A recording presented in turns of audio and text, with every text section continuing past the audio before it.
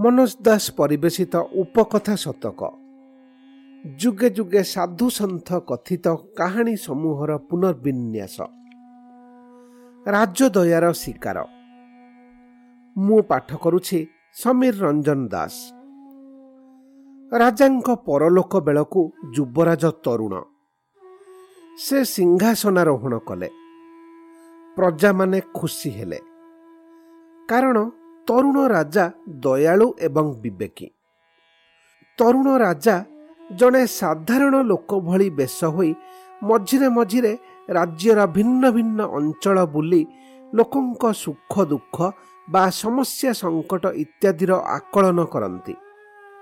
दरकार पड़िले से संकेत दियंती। अदूरे थिबा मंत्री कटुआल आसी पहुंची जाती। लोके बुझीपारती जे से राजा।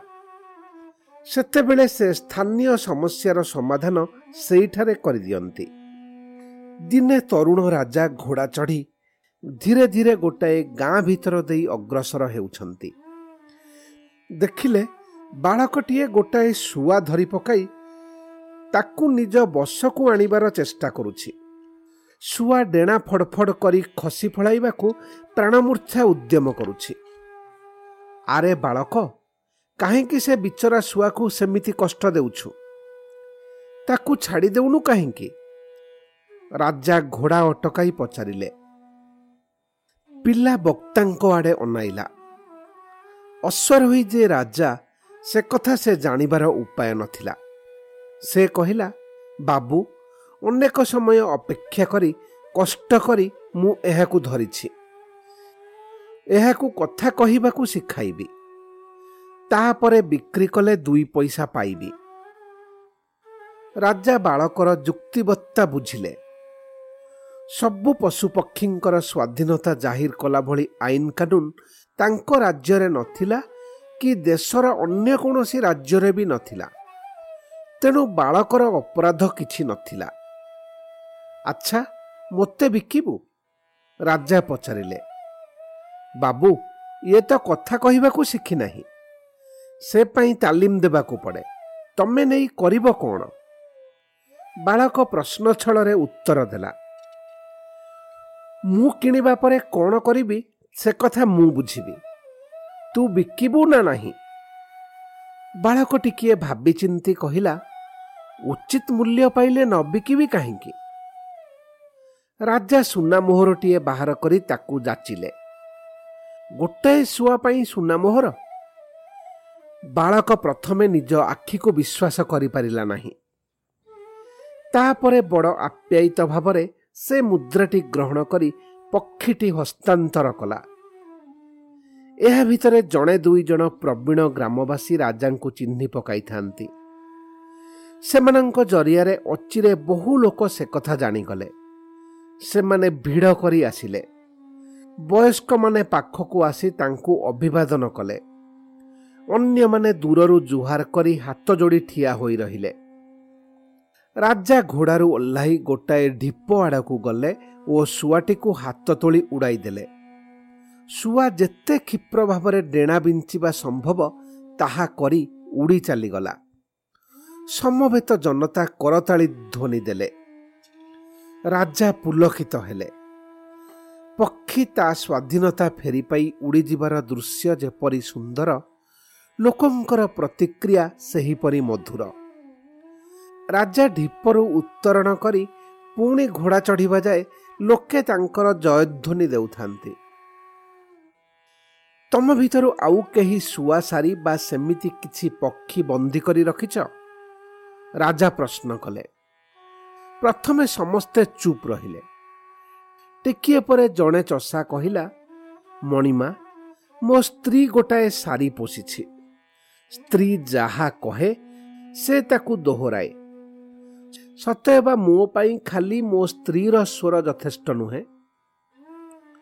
नेई आस सारी को, तम स्त्री को नुहे। राजा थट्टालिया भावरे कहिले। जनता भितरे हसर लहरी खेलीगला। लोकटी दौड़ी जाई पक्षीटी को नहीं आसिला। राजा ताकू सुना मोहरटीए देले ओ पक्षी को मुक्ति देले।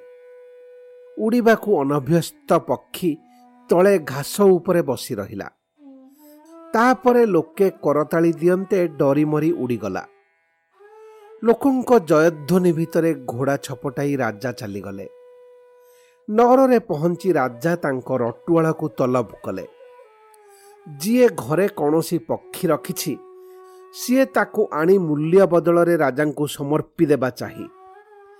ଏହି ସିଦ୍ଧାନ୍ତ ରଟନା କରିବାର ଆଦେଶ ପାଇଲେ ରଟୁଆଳ। ସପ୍ତାହକ ଭିତରେ ରାଜା 15 ଗୋଟି ପକ୍ଷୀ ପାଇଲେ। ଗୋଟାଏ ଦିନ ସ୍ଥିର ହେଲା।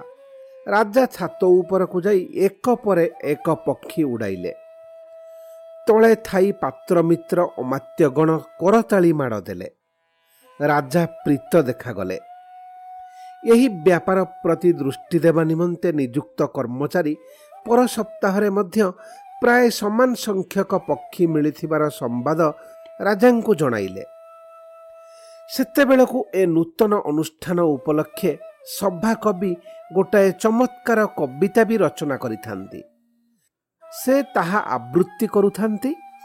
ତେଣେ ପ୍ରାସାଦ ଉପରେ ଦଣ୍ଡାୟମାନ ରାଜା ସ୍ୱତନ୍ତ୍ର କର୍ମଚାରୀଙ୍କ ହାତରୁ ଗୋଟାଏ ଗୋଟାଏ ପକ୍ଷୀ ନେଇ ଉଡ଼ାଇ ଦେଉଥାନ୍ତି। ସମବେତ ସମ୍ଭ୍ରାନ୍ତ ଜନତା କରତାଳି ମାଡ଼ ଦେଉଥାନ୍ତି। ତେଣିକି ଏହା ନିୟମିତ ସାପ୍ତାହିକ ଅନୁଷ୍ଠାନରେ ପରିଣତ ହେଲା। ବର୍ଷଟିଏ ବିତିଗଲା। ନଅରକୁ ମଧ୍ୟେ ମଧ୍ୟେ ଆସୁଥାନ୍ତି ରାଜାଙ୍କ ପରଲୋକଗତ ପିତାଙ୍କର ଜଣେ ସହପାଠୀ, ଏକ ଗୁରୁକୁଳର ଅଧ୍ୟକ୍ଷ। ଦିନେ ସେ ଆସି ପହଞ୍ଚିବା ବେଳକୁ ପକ୍ଷୀ ମୁକ୍ତି ଅନୁଷ୍ଠାନ ଆରମ୍ଭ ହେଉଛି। ରାଜା ଅଧ୍ୟକ୍ଷଙ୍କୁ ସାଦରେ ଅଭ୍ୟର୍ଥନା ଜଣାଇ ଛାତ ଉପରକୁ ନେଇ ଆସିଲେ।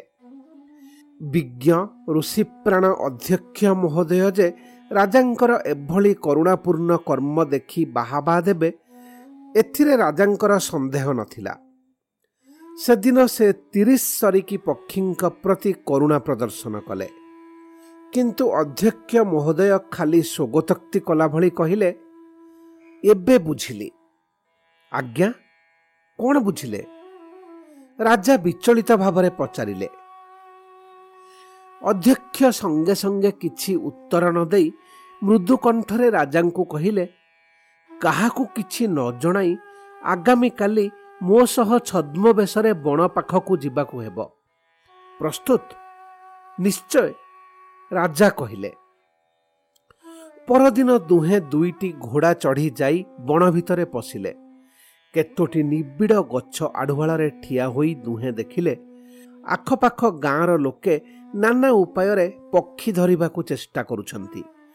କିଏ ଫାଶ ବସାଇଛି ତ କିଏ ଗଛ ଉପରେ ପକ୍ଷୀ ବସା ଭିତରେ ଅଠା ଥୋଇ ଦେଇଛି। ସେମିତି ଧରପଗଡ଼ କଲାବେଳେ କେତେକ ପକ୍ଷୀ ମରୁଛନ୍ତି ଏବଂ ଆହତ ହୋଇ ପଳାଇ ଯାଉଛନ୍ତି। ରାଜାଙ୍କ ମୁହଁ ଶେତା ପଡ଼ିଗଲା। ରାଜା, ମୁଁ କ'ଣ ବୁଝିଲି, ବର୍ତ୍ତମାନ ସେ କଥା ତୁମେ ବୁଝୁଥିବ। ଗତକାଲି ଏ ବାଟ ଦେଇ ଗଲାବେଳେ ମୁଁ ଏ ଦୃଶ୍ୟ ଦେଖିଥିଲି। ପ୍ରାସାଦରେ ତମ ପକ୍ଷୀ ମୁକ୍ତି ଅନୁଷ୍ଠାନ ଦେଖି ଏ ବ୍ୟାପକ ପକ୍ଷୀ ବନ୍ଧନ ଅନୁଷ୍ଠାନର ତାତ୍ପର୍ଯ୍ୟ ବୁଝିଲି। ଅଧ୍ୟକ୍ଷ କହିଲେ, ଆଜ୍ଞା, ମୁଁ କିନ୍ତୁ ପକ୍ଷୀଙ୍କ ହିତ ପାଇଁ ସେ ପଦକ୍ଷେପ ନେଇଥିଲି। ରାଜା ବିମର୍ଷ ଭାବରେ କହିଲେ, ହିତ ପାଇଁ କରିଥିଲ ନିଶ୍ଚୟ, କିନ୍ତୁ ହିତ କାମନା ହିଁ ତୁମର ଏକମାତ୍ର ପ୍ରେରଣା ଥିଲା କି? ଲୋକେ ତୁମକୁ କରୁଣାମୟ ଦୟାବନ୍ତ ରାଜା ଭାବରେ ଦେଖିବେ, ତୁମର ପ୍ରଶସ୍ତି ଗାଇବେ, ଏଭଳି ବାସନା କ'ଣ ନଥିଲା? ବଶ୍ଚ କେବଳ ମାତ୍ର ନିରାସକ୍ତ ମହତ୍ ଚେତନାରୁ ନିଃସୃତ କରୁଣା ବା ହିତକାର୍ଯ୍ୟ ବାସ୍ତବରେ କାହାରି ମଙ୍ଗଳ କରିବାକୁ ସକ୍ଷମ। କାମନା ବାସନା ଯେତେବେଳେ ଦୟା ଭାବରେ ପ୍ରକଟିତ ହୁଏ, ତାହାର ଅନ୍ୟ ଏକ ଅଜଣା ଅନ୍ଧକାର ପ୍ରତିକ୍ରିୟା ମଧ୍ୟ ଅନିବାର୍ଯ୍ୟ, କହିଲେ ଅଧ୍ୟକ୍ଷ। କାହାଣୀର ମର୍ମ କିଞ୍ଚିତ୍ ଆଲୋକପାତ। ଅନେକ କ୍ଷେତ୍ରରେ ଦୟା ମାୟାରୁ ଆରମ୍ଭ ହୋଇ ମଣିଷର କର୍ମ ଅହଂରେ ପର୍ଯ୍ୟବସିତ ହୋଇଯାଇପାରେ। ସେତେବେଳେ ସମାଜର ହିତ ନ କରି କର୍ମ ଅହିତ କରିବା ଅସମ୍ଭବ ନୁହେଁ।